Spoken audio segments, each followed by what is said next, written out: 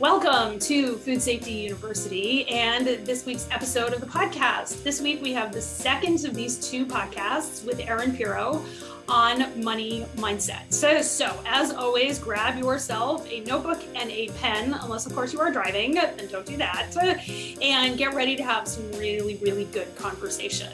See you on the inside.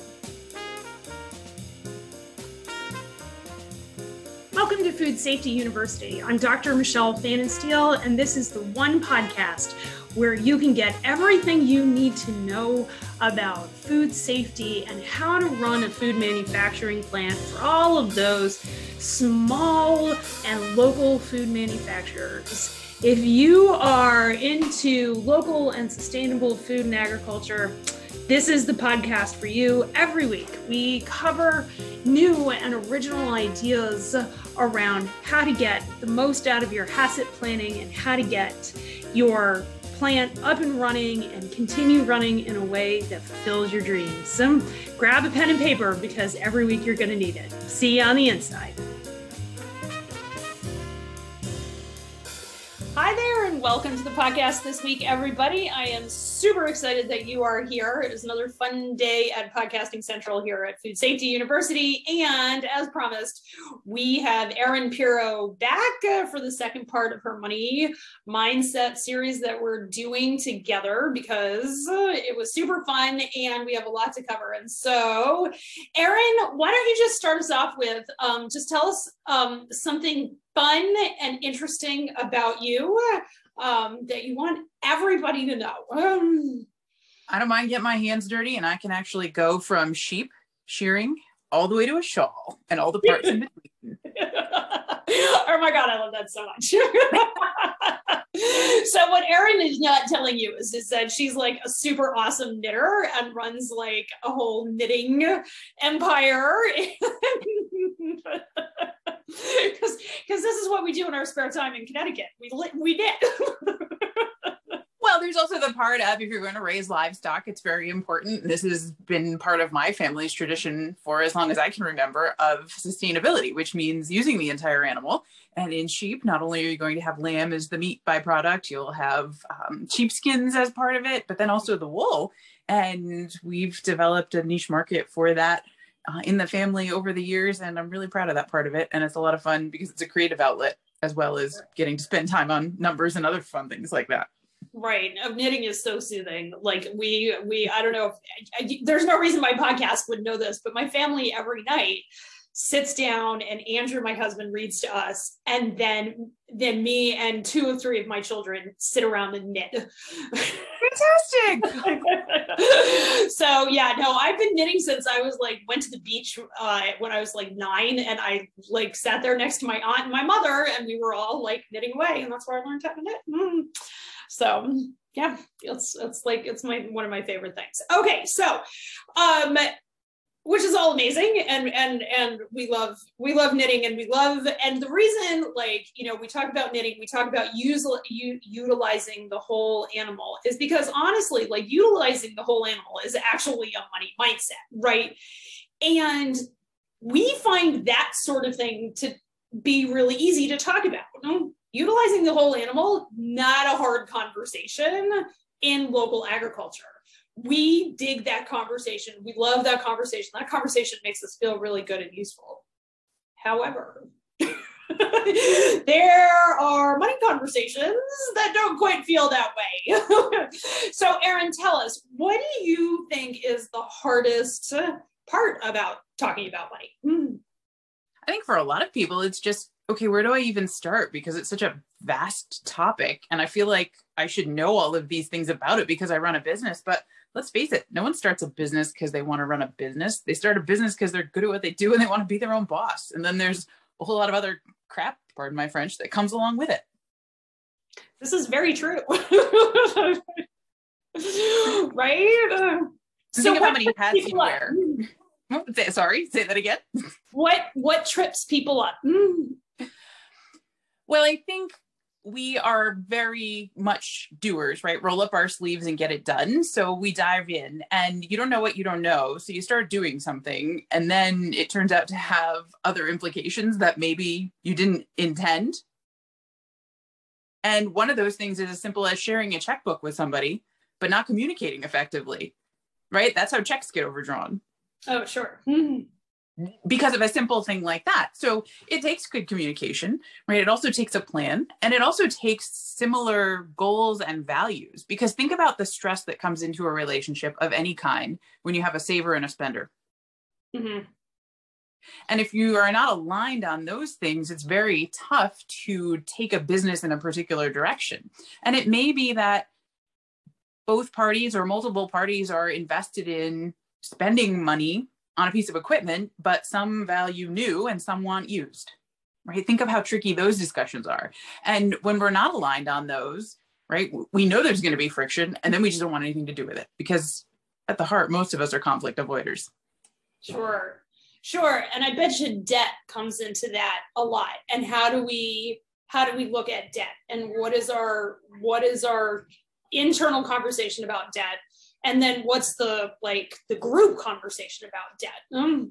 Absolutely. And it's going to be impacted by whatever we've absorbed over the years. So I have a good friend whose family had a very bad experience with debt. And some of the terms from the lender, as a private lender, right, didn't come out to be as advertised. And that made things very stressful. And I don't want anything to do with that anymore, because that's my experience. It's been bad. No more. And then I know other people that look for the most cost-effective way to do business, and they've decided that spending someone else's money to leave theirs invested somewhere else so that they're making money on two fronts. Two very different ways that debt is handled and treated, and really make very different outcomes for the business. Right. Because the debt itself is neutral, right? The amount of it just is.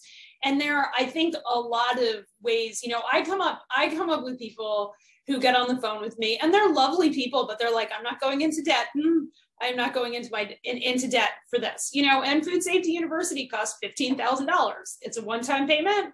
I'll take payments on it, $3,000-$5,000 payments or whatever.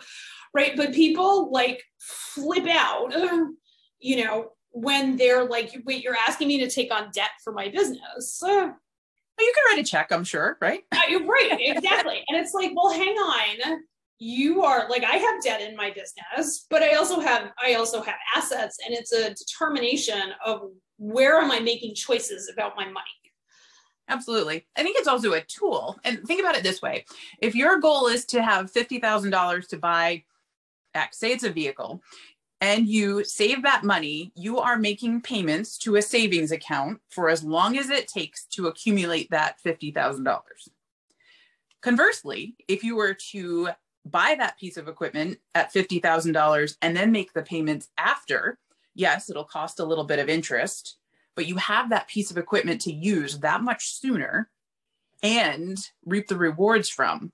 Think of the time that it takes to accumulate $50,000 before you can make that investment versus the money that you could be making.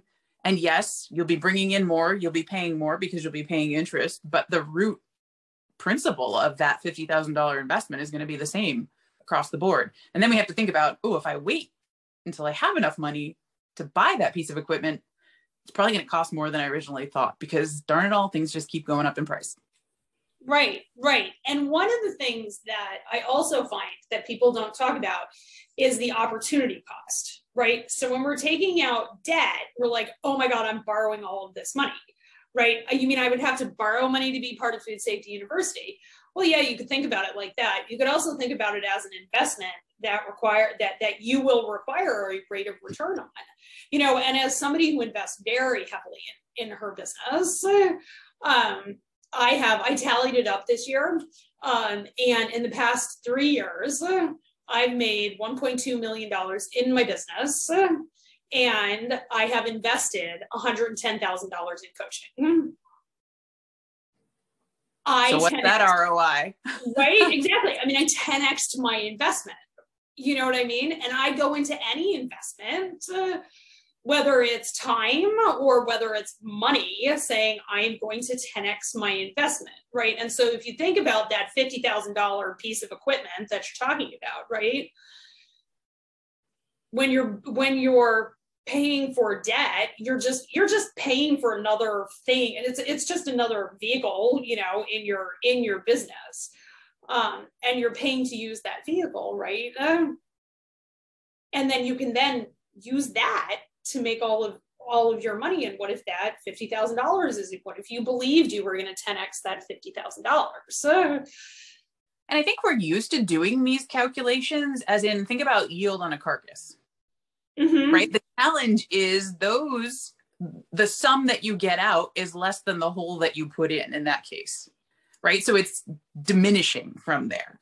But when you're making a good investment, the idea is to get more out than you put in. And as I start to have financial conversations with my clients, right, we start to look at things like, wow, how much are you putting in? Not just time and labor dollars, but the inputs to that particular product for what you get out. And we want to make sure that you're getting not only your costs covered, all of the costs, but then some return to the business as well, because you still have to keep the lights on, or you still have to pay the property taxes.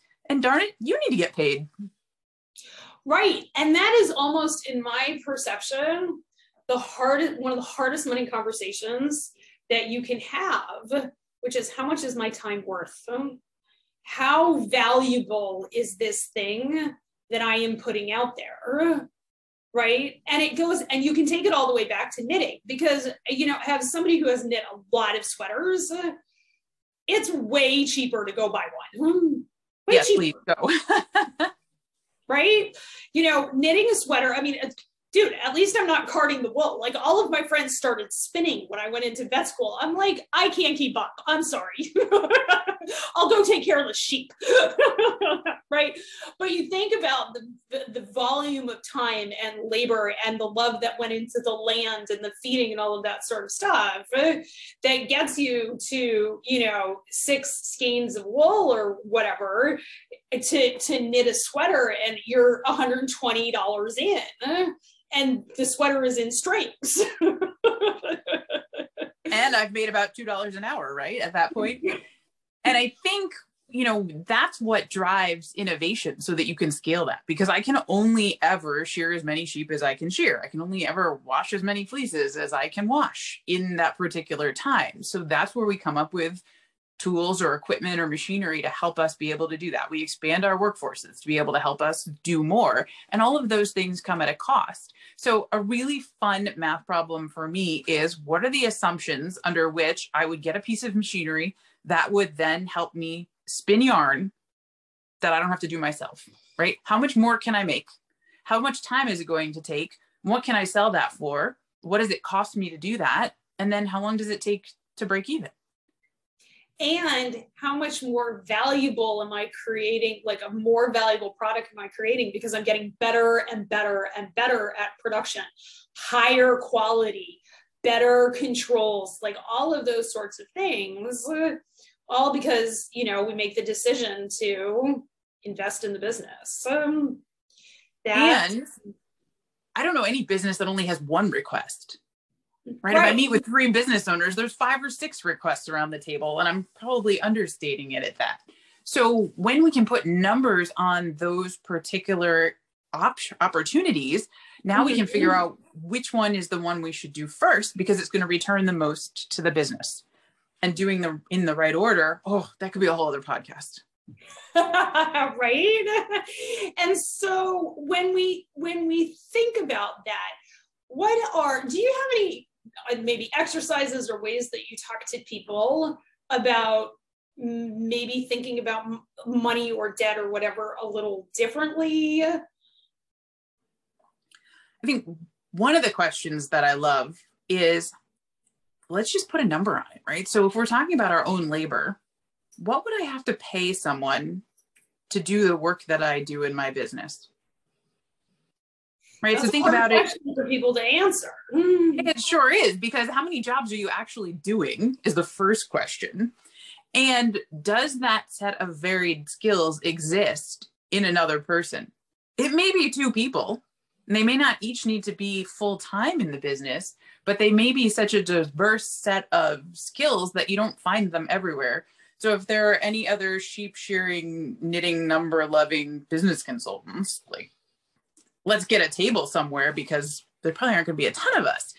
However, I bet we can find somebody with half of those skills and passions and the other half and make that 2 roles and figure out, okay, what would I need to do to hire these awesome teammates and still get the job done? Right. And I think that if we look at, I often discuss this about wearing hats, right? Exactly. And so there are days where I have my CEO hat on. I don't really have my CEO hat on right now. I have my podcast host hat on, my marketing and sales hat, right? Because that's what the podcast is designed to do. It's designed to, build trust and credibility out there in the marketplace, right? But there are times when I have my CFO hat on, I have my chief operating officer hat on, we all wear all of these different hats. And I find a really interesting exercise to be, what would happen if you had to write a job description? What results are you looking for from them? Because when you're thinking about paying yourself, and I think this is one of the things that comes up with a lot of entrepreneurs, is we hold ourselves to such a high bar, right? It's never done. I've never met a farmer who thinks it's all done. Never. Nope, there's always a fence to be mended. There's always a truck to repair. There's always something to plant or an animal to move or whatever, right? The work, it is never done. And so if out in the workplace, we get paid for results, if you're continually thinking, I haven't produced enough results yet, how the hell are you going to pay yourself? Or worse, now it's by the hour, right? It's just taking longer and longer and longer. Right. So where do I even start? So I think your job description approach is a fantastic one. And I think it's also, what are the daily tasks, right? Because is feeding the sheep every morning producing results? Sometimes it's really hard to tie that to an outcome. But if I don't feed the sheep, well, now I'm in a lot of trouble for a lot of reasons. And it's got to be done, right? There are a lot of those jobs on a farm, in an agribusiness, in a food business that just have to happen, right? Do you get paid any more for cleaning? Not only you get paid for cleaning, right? And you get to maintain being paid for cleaning if it ends up clean. Absolutely. And there's no exact dollars that you put on that, which makes it very hard to value that. However, there are tools in the marketplace, as in, what do you have to pay someone to do that? What are they paid in other places? What's it worth to you? What would happen if it didn't get cleaned? Right. Different ways to think about it to put a value on that. So I think that's one really important one. And then the other one is, what would it mean for your business if you could start to have these conversations? You could put a number on what you're worth to the business, right? Not as a human being. You are worth a whole lot more outside your business. But for the labor that you do and the results that you produce, what is that worth to the business? What would it take to accomplish your goal of adding a product line or expanding the business? And then once you have that conversation, what would it mean to be able to map out the steps that it would take to get there? What would that do in your team, in your household, in your meeting with investors? What different conversations would happen? What different results would you get if you were able to do that? Right. And I think that brings up, one of the things that we talk a lot about if you see my marketing and that sort of thing, is the assets in a business, right? And so we talk about 6 assets in a business. And the number one asset in any business is what's sitting between the ears of the owners and CEOs. And when you start changing the conversation and being open to new conversations, right? And saying, hey, what is it that I am worth? And being brave to the answer, because there are a lot of people who will automatically say, well, I could totally be replaced tomorrow. Because we have that idea, this is a thing, everybody's replaceable. You go out into the marketplace and people say everybody's replaceable, which I personally think is bullshit.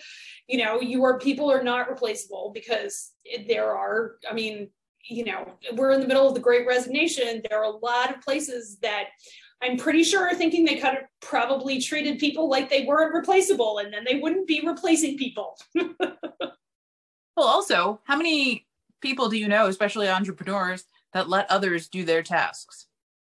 Oh my God. We call this entrepreneur swooping, the CEO swoop. Right here, no, I can do that, right? And then nobody learns.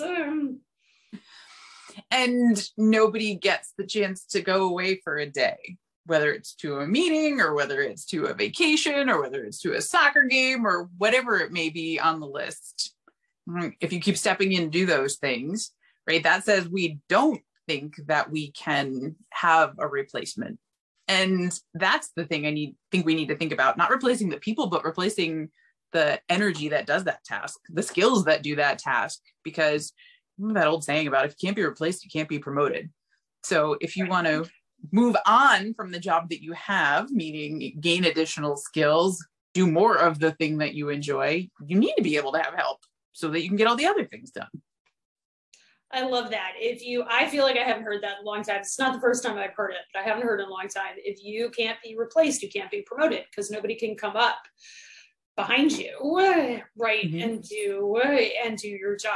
And I think that's super fascinating. And for the CEOs out there, right, who are like, well, I mean, this is why I haven't gone and gotten an MBA yet, is because is somebody going to promote me if I get another degree? No. So I'm not going to go pay Harvard $150,000 for an MBA.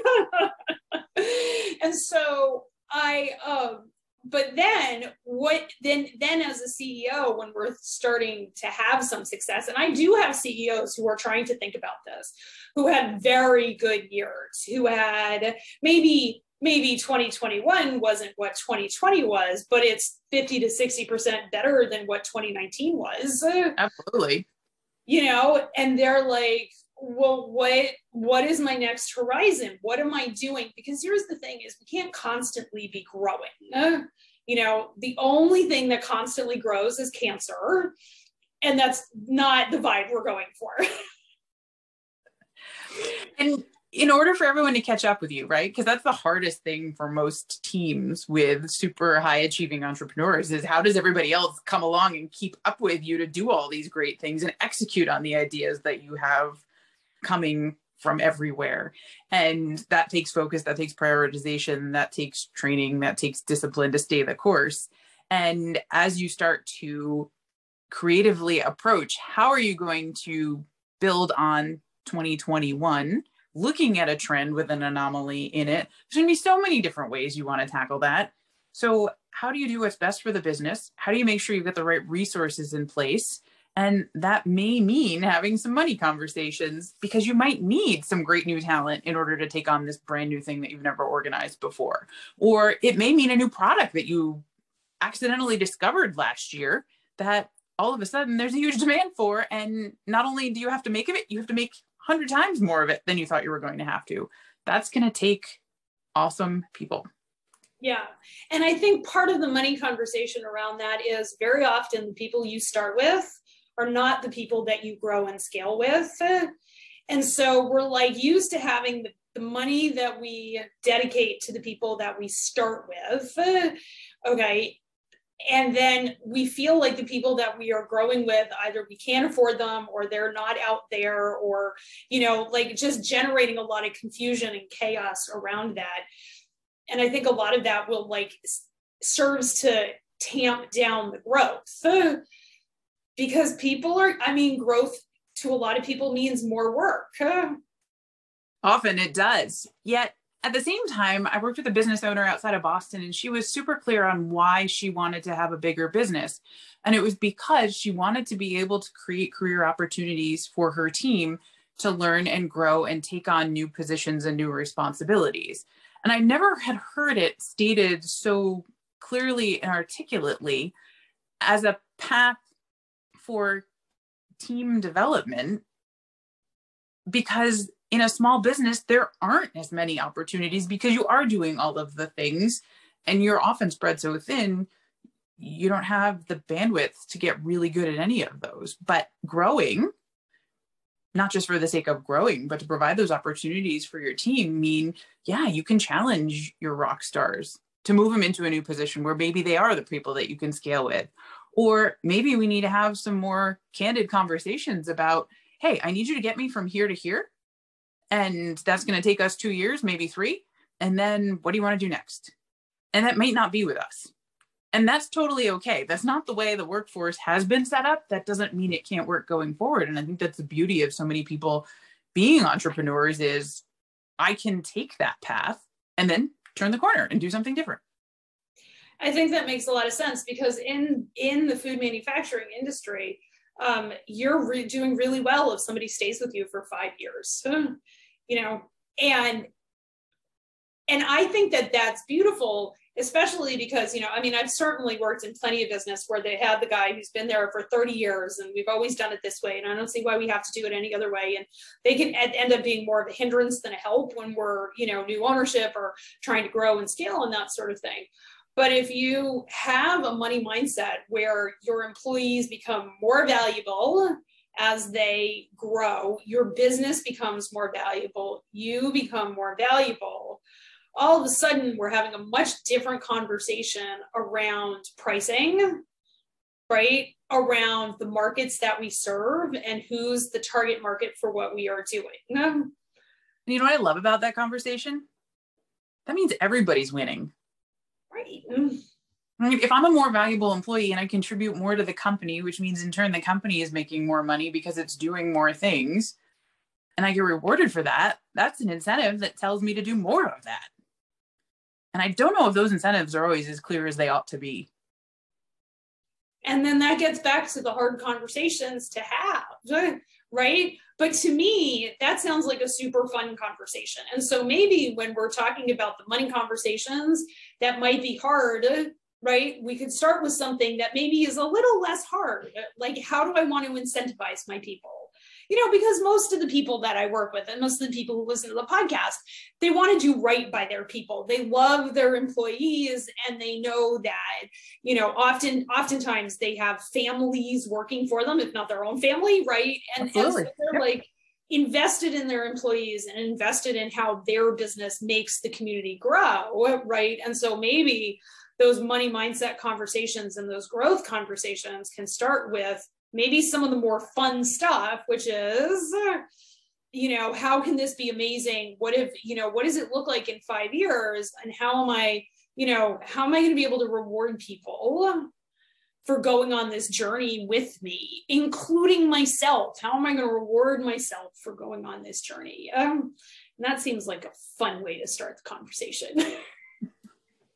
Absolutely. And I wish more businesses had those conversations, right? I think it's awkward. It's uncomfortable. It might go sideways in a hurry because we're just not sure what to expect out the other side. And what if they ask for more than I can do? Well, let's figure a plan to get there. Right. If we know where we're headed, that's a whole lot easier to get direction on. Right. Oh my God, that is so perfect. Okay, so now, Erin, tell me, if people do want to go and have these conversations with you, tell us where we can find you.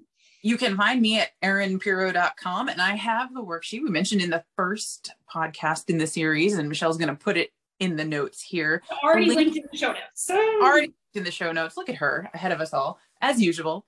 And you can download that. I can challenge you. Take it yourself first. And then if you're feeling really brave, pass it out to your team.